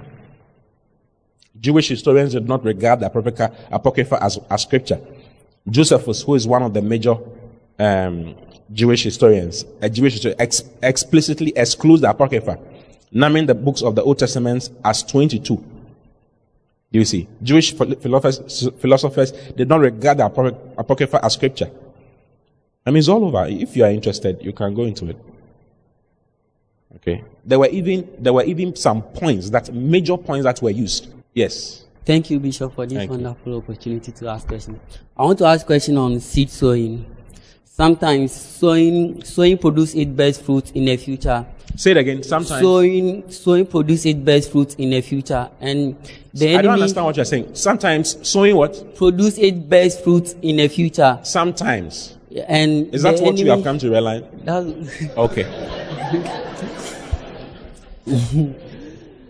And the enemy of waiting for future fruit is weariness. So how do we effectively deal with waiting? Wow. How do we effectively deal with waiting? Weariness. Weariness is the enemy. Charlie, the guy has to write a book. You have really crafted the question.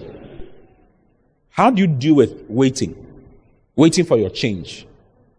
Or waiting for your harvest. Waiting for your harvest. Be thankful. Have a thankful heart. A thankful spirit. You see? Be thankful for the life that you have. Because your mates are dying. And you are around. So you may be looking at financial harvests only. And not consider that when you die, all the financial harvest you are expecting will not expect. It will not happen. Do you understand? So the gift of life is something you should be grateful to God for. Be grateful to God for the little that is coming.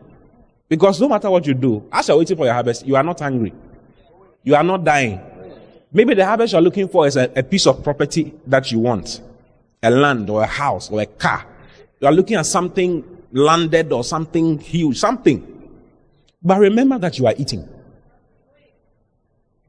Notice the small things and be grateful to God for those things.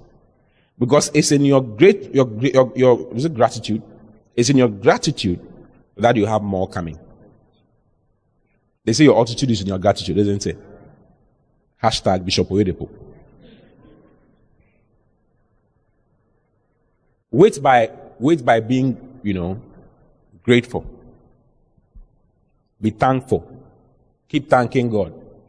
And notice the small things. Notice the little things. Thank Him for the little things. Please, don't be an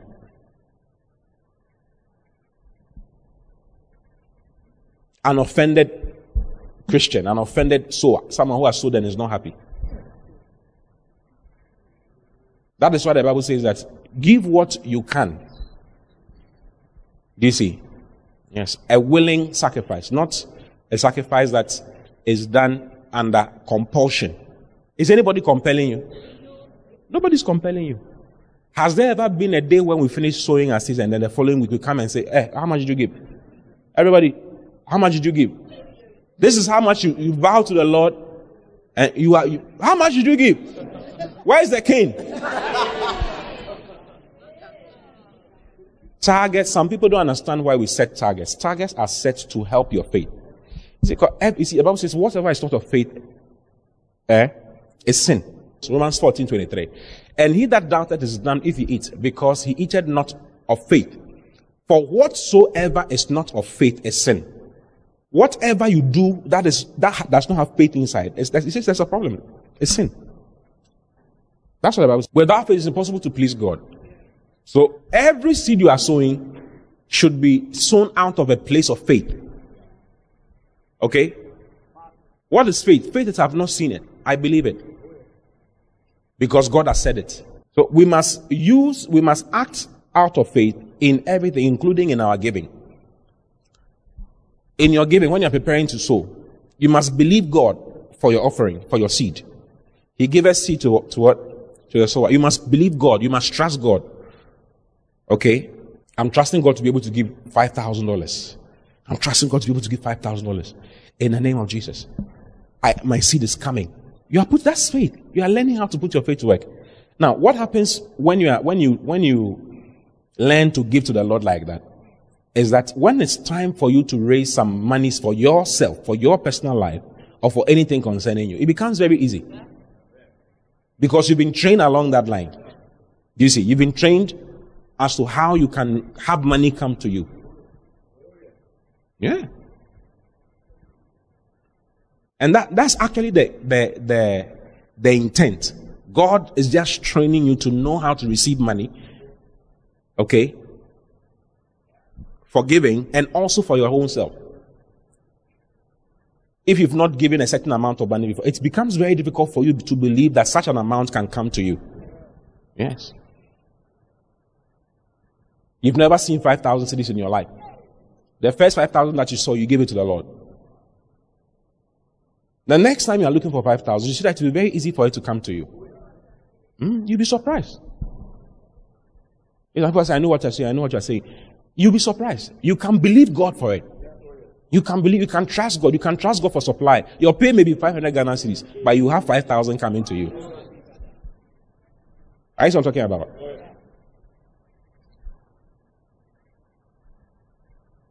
So when you are waiting, continue putting your faith to work. Don't stop talking the word.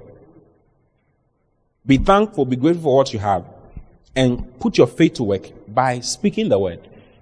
You see, there's a spiritual principle you must understand. If you don't understand it, you have difficulty, managing yourself spiritually. There's a spiritual principle you must understand. If you don't understand it, what will happen? You have difficulty managing yourself spiritually. Okay? Now, what principle is that? What did Jesus do when the waves were all over the place? What did he do? What did he do?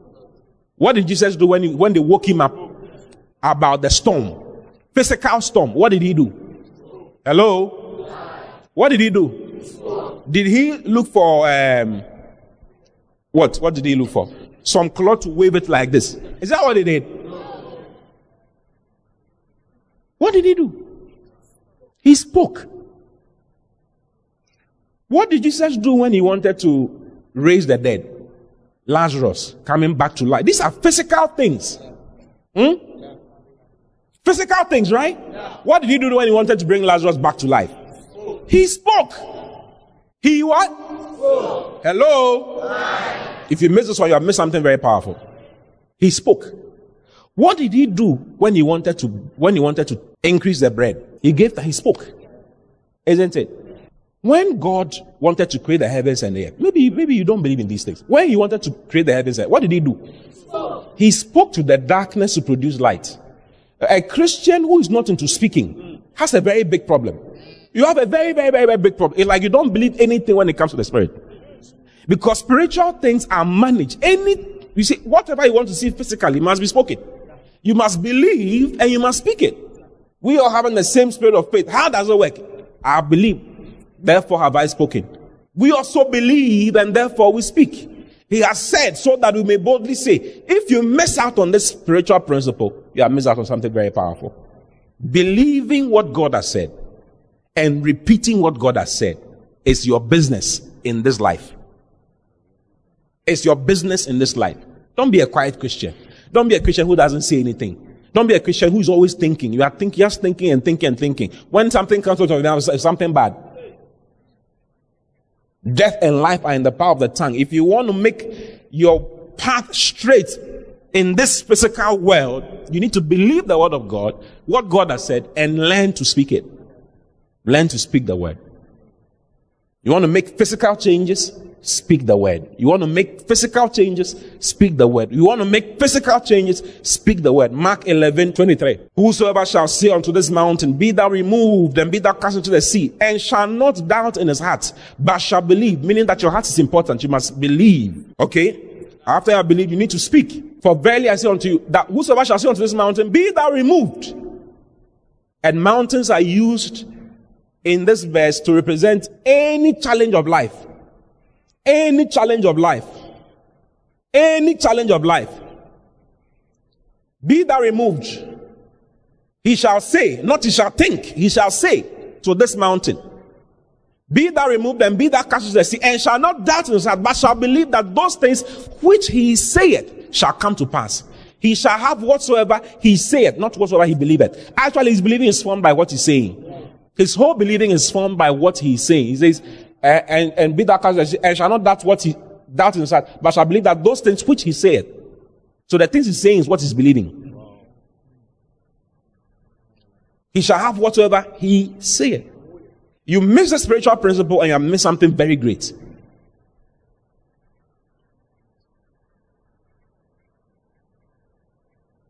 Raise your seed by faith.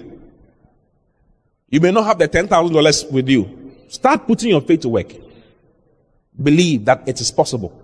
It can happen. I can give this amount to the Lord. And start speaking. I'm giving my 10,000 in the name of Jesus. I'm giving my 10,000. I'm giving my 10,000 cities. I'm giving my 5,000 cities. I'm giving my 10,000 USD. Whatever. Believe it. Say it. Do you see? That is the way to have your harvest also come. When you've given, you're expecting your harvest to come and it's not coming. Believe that the harvest you're looking for is coming. Yes. When the clouds be full of rain, they empty themselves. There's a day coming when the clouds will be full. They'll empty themselves. But until then, you keep filling your clouds. How? With your words. Keep speaking. Listen, don't stop talking. Pastor Chris is a great man of God. Maybe you don't know. You know Pastor Chris Oyakilome. He's a very great man of God. Maybe you don't know. He's our modern day Mark 11:23. The olden day Mark 11:23 is Kenneth E. Hagin. Don't think that is lies. It's not lies at all. Believe it. Speak it. Believe it. Speak it. Believe it. Speak it. And keep sowing. Galatians chapter 6, verse 7 says we shouldn't grow weary of doing good. So don't stop. Go to Galatians chapter 6, verse 7. Oh, Lord God, I'll never fail in my life.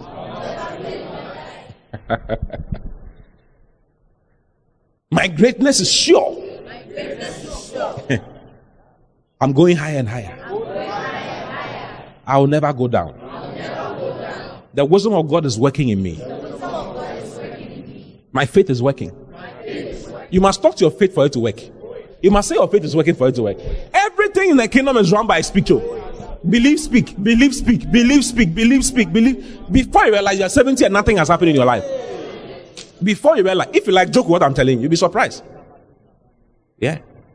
It's not by coming to church all the time. There are things that your faithfulness and your commitment does for you. But to have physical, you see, your faithfulness and commitment brings you blessings. But the way to let the blessings come physically on earth is by faith. And faith is basically believing and speaking. Believing and speaking. Believing what it is that they are saying and repeating it. Repeating it. You can be the poorest among the poor in this country. If you start putting this principle to work, your status will start changing and changing and changing. The problem is that sometimes when we start seeing results, we stop talking. That's what happens. When we start seeing results small, when we stop talking. Don't stop talking. We become very comfortable. When you start seeing $100 million around you, speak more. Speak billions. Speak billions. For the promise that Abraham should be the heir of this world was not to him and to his seed by the law, but by the righteousness of faith. Romans. Just that the question has stirred me up.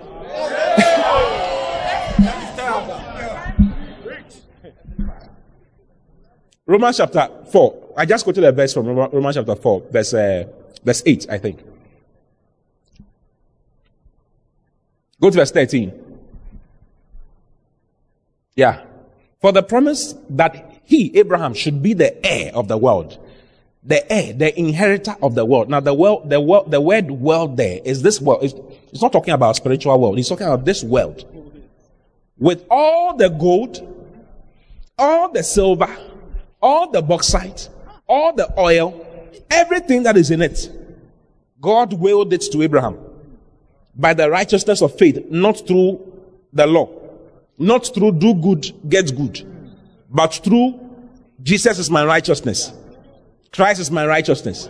Is Christ your righteousness? Then you are qualified to enjoy all the good things in this life. God showed me this recently. I was preparing to preach somewhere and I was like, hey, this is very powerful. And then God told me, do you know you can own an oil rig? You can own oil rigs. Like, it's yours. Personally. I started believing God for it. Do you believe that you can own an oil rig for you, like in your name? Yeah. That is bringing you money every week. Gold mines, correct ones, not Galamsey, correct gold mines. Correct one. For you.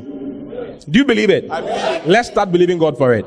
The whole world has been willed to us, to Abraham and to his seed. Not through the law, but through the righteousness of faith, and the righteousness of God. I'm entitled to all the good things in this world. In the name of the Lord Jesus. I am blessed with the blessings of heaven. I will never go down. I keep going higher and higher and higher and higher and higher and higher and higher. I'm a blesser.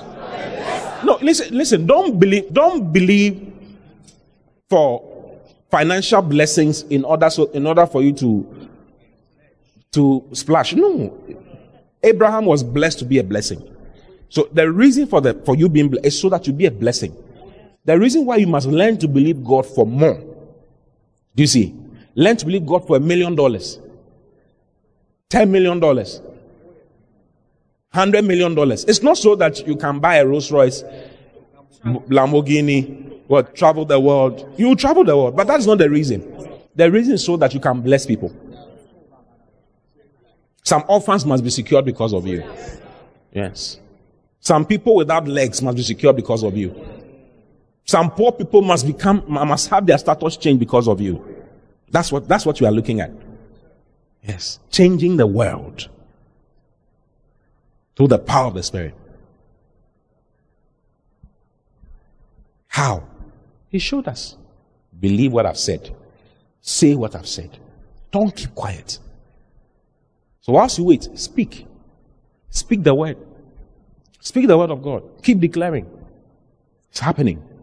It's happening in my life. Money is coming to me from everywhere. Yeah. Hallelujah. And keep doing good. Galatians chapter 6 verse 9.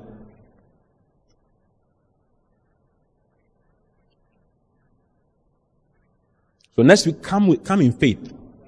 Maybe all your seed is not ready. Come and give what you can give. Next Sunday. And after, keep speaking for more to come. Keep believing for more to come. When it comes, just give. Some of us may not be able to give all on Sunday. Make sure that maybe you promise to give God what? $5,000. You have $1,000 now. Come and give $1,000 and continue believing God for the rest. Do you understand? It says, and let us not be weary in well-doing. Let us not be weary in well-doing. For in due season we shall reap if we faint not. So he says, you shouldn't faint. Don't give up. So keep doing good. Keep doing what you're supposed to do. Keep doing what the word of God says to do. Do you see? Yes. So he's telling you, it's an instruction from the Spirit. Don't go weary. And let us not be weary in well-doing. For in due season we shall reap if we faint not. So don't give up. Don't say, this thing I tried, it didn't work. No, don't give up. It works. I'm going to keep doing it to the glory of God. I'm going to keep giving. I'm going to keep doing what I'm supposed to do because it works. It works. Oh, it works. If it didn't work, I wouldn't preach it to you. Yeah. I've come from one of the poorest families in this country. We used to be very poor. Yeah. Christians, but poor.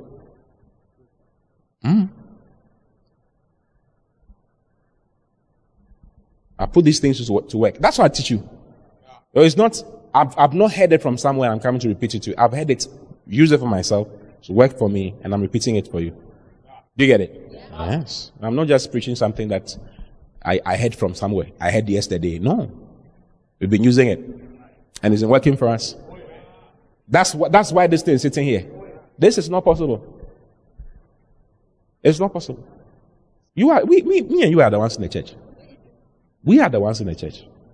Yeah. All the cathedrals that we are building, it's not possible without believing and speaking. You should see me on site. I was in our site at Kaswa. That's 1,100, 1,200 seater with office complex, whatever. When I went there, I was just speaking. This is going to be done.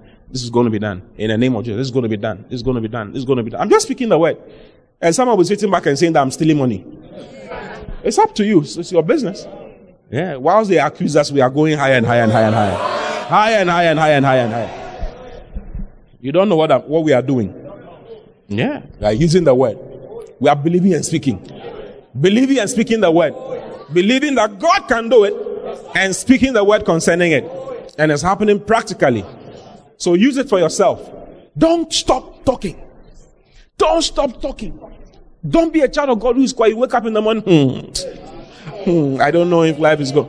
Listen. Speak the word. Speak the word. All things are mine. All things are mine. All things are mine. Yeah. Speak it. Believe it. All things are mine. I will own houses all over the place. I'll bless many people with houses. I'll buy cars for many people. I'll change many people's lives. I'm a giver. I'm a life blesser. I'm a giver. Change many people's lives. In the name of the Lord Jesus. Yes. Speak the word. Speak the word. Speak the word. Don't be quiet. When your school fees is not coming, start speaking concerning it. My school fees is paid in advance. In the name of the Lord Jesus. I have more money than I ever need. In the name of the Lord Jesus. Don't get into begging. Kings do not beg. The Bible says that God has made us kings and priests. Don't go begging. You look for the people who are rich in the church, who you think have money, and then you start asking for money. Can you help me with this? Can you help me with that? That's not why we are in church. We are in church to learn the word of God and use it for ourselves. Yes. When you speak the word, learn and speak it. Yes. I'm getting bigger and greater. Money is coming for me everywhere. In the name of the Lord Jesus. I have supply. I have supply. I never get to zero. I live in the tens of thousands. I live in the hundreds of thousands. In the name of the Lord Jesus. Money is coming to me from everywhere. In the name of the Lord Jesus. If you understand that inanimate things have ears. They say walls. Have you heard this before? Walls have ears. Have you heard it before? It's true. It's not a joke. It's true. Everything has ears. Tell me everything does not have ears. When Ezekiel was placed in the valley of dry bones and was told by God to speak to the dry bones. Dry bones had ears. Everything has ears. The sea had ears. God told Moses, stretch forth your hand and tell the sea to divide. Jesus spoke to the winds and calmed them down. What are you talking about? Everything has ears. They can hear. They can hear. When you speak the word of God, they will hear you. And they will conform to what you are saying in your life. In the name of the Lord Jesus. Yes. In the name of Jesus. Every knee bows. Sickness bows. Yes. Sickness bows. Depression bows. You can speak to the depression and say, it's enough. I don't want to be depressed anymore. Away. Depression out of my life. That's it. You have it living your life. Don't keep quiet. Rise up upon your feet and say something good into your life. Rise up upon your feet and say something into your life. Speak the word into your life. I'm going forward. I'm advancing. The path of the just is like a shining light that shines brighter and brighter unto the perfect day. I'm shining brighter and brighter in the name of the Lord Jesus. Every single thing concerning me is blessed. Everything I do is blessed. Everything I touch is blessed. In the name of the Lord Jesus, I advance in life. I will never be stagnant in life. I keep advancing. My business is advancing. Everything about me is advancing. My seed is coming. In this last week, I received seed. I received seed. I received seed. I received seed on my phone. I received seed in my account. I received seed. I received seed to give what God wants me to give. In the name of the Lord Jesus. Mashokini baradadabai. Rega adamalo rega shanamande. Mando hosegedebe. Rega namado. Hosha palagae. I'm advancing. I'm going forward. I will never be sick in my life. Pain does not have a place in my body. I'm strong. I'm strong. I'm strong. I'm strong by the power of the Holy Ghost. By the power of the Holy Ghost. I'm strong. My mind is working perfectly. My mind is working perfectly. My body is working perfectly. Everything about me is blessed. Everything about me is blessed. Everywhere I go, I'm blessed. I'm blessed in my going in. I'm blessed in my coming out. In the name of the Lord Jesus. 1,000 falls on my left and the 10,000 to my right. But nothing harmful comes nigh me. With my eye do I behold the reward of the wicked. The glory of God is resting upon me. The glory of the Lord is resting upon me. Glory is resting upon me. I enjoy the glory of God everywhere I go. In the name of the Lord Jesus. Money is coming to me. Money is coming to me. Money is coming to me. Money is coming to me. Money is coming to me. I'm blessed. I travel all around the world. Hey, in the name of the Lord Jesus. I'm an answer to the cry of millions. I'm an answer to the cry of millions. I change many lives. I turn many lives around for the glory of God. In the name of the Lord Jesus. Everything about me is blessed. Everything about me is blessed. Everything about me is blessed. Everything about me is blessed. I'm a giver. I'm a blesser. I'm a giver. I'm a blesser. I'm blessed and I'm a blessing. I am blessed and I'm a blessing. Hey, Madaga, She Garada, Pe Lorada, Mazo Kinimi Narade, Meno Shagadabe, Pazwane Gedebea, Malo Godobristi Nimano Balabe. Oh yes. Oh yes. I'm advancing. I'm advancing. I'm advancing in grace. I'm advancing in glory. I'm advancing in power.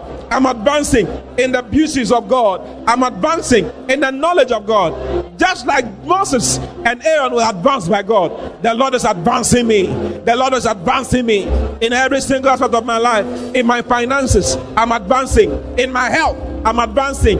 In my business, I'm advancing. Hey, in my career, I'm advancing. Madagadaba. A job is coming for me. A greater job is coming for me. A job that pays millions is coming for me. In the name of the Lord Jesus, I'm a blesser. I'm a blesser. I'm a blesser. I'm a blesser. Malogadabai. Death and life are in the power of the tongue, and they that love it shall eat the fruit thereof. I enjoy life. I live long. I live long. I live long. And I live in a wonderful way. I live in a powerful way. I live in a beautiful way.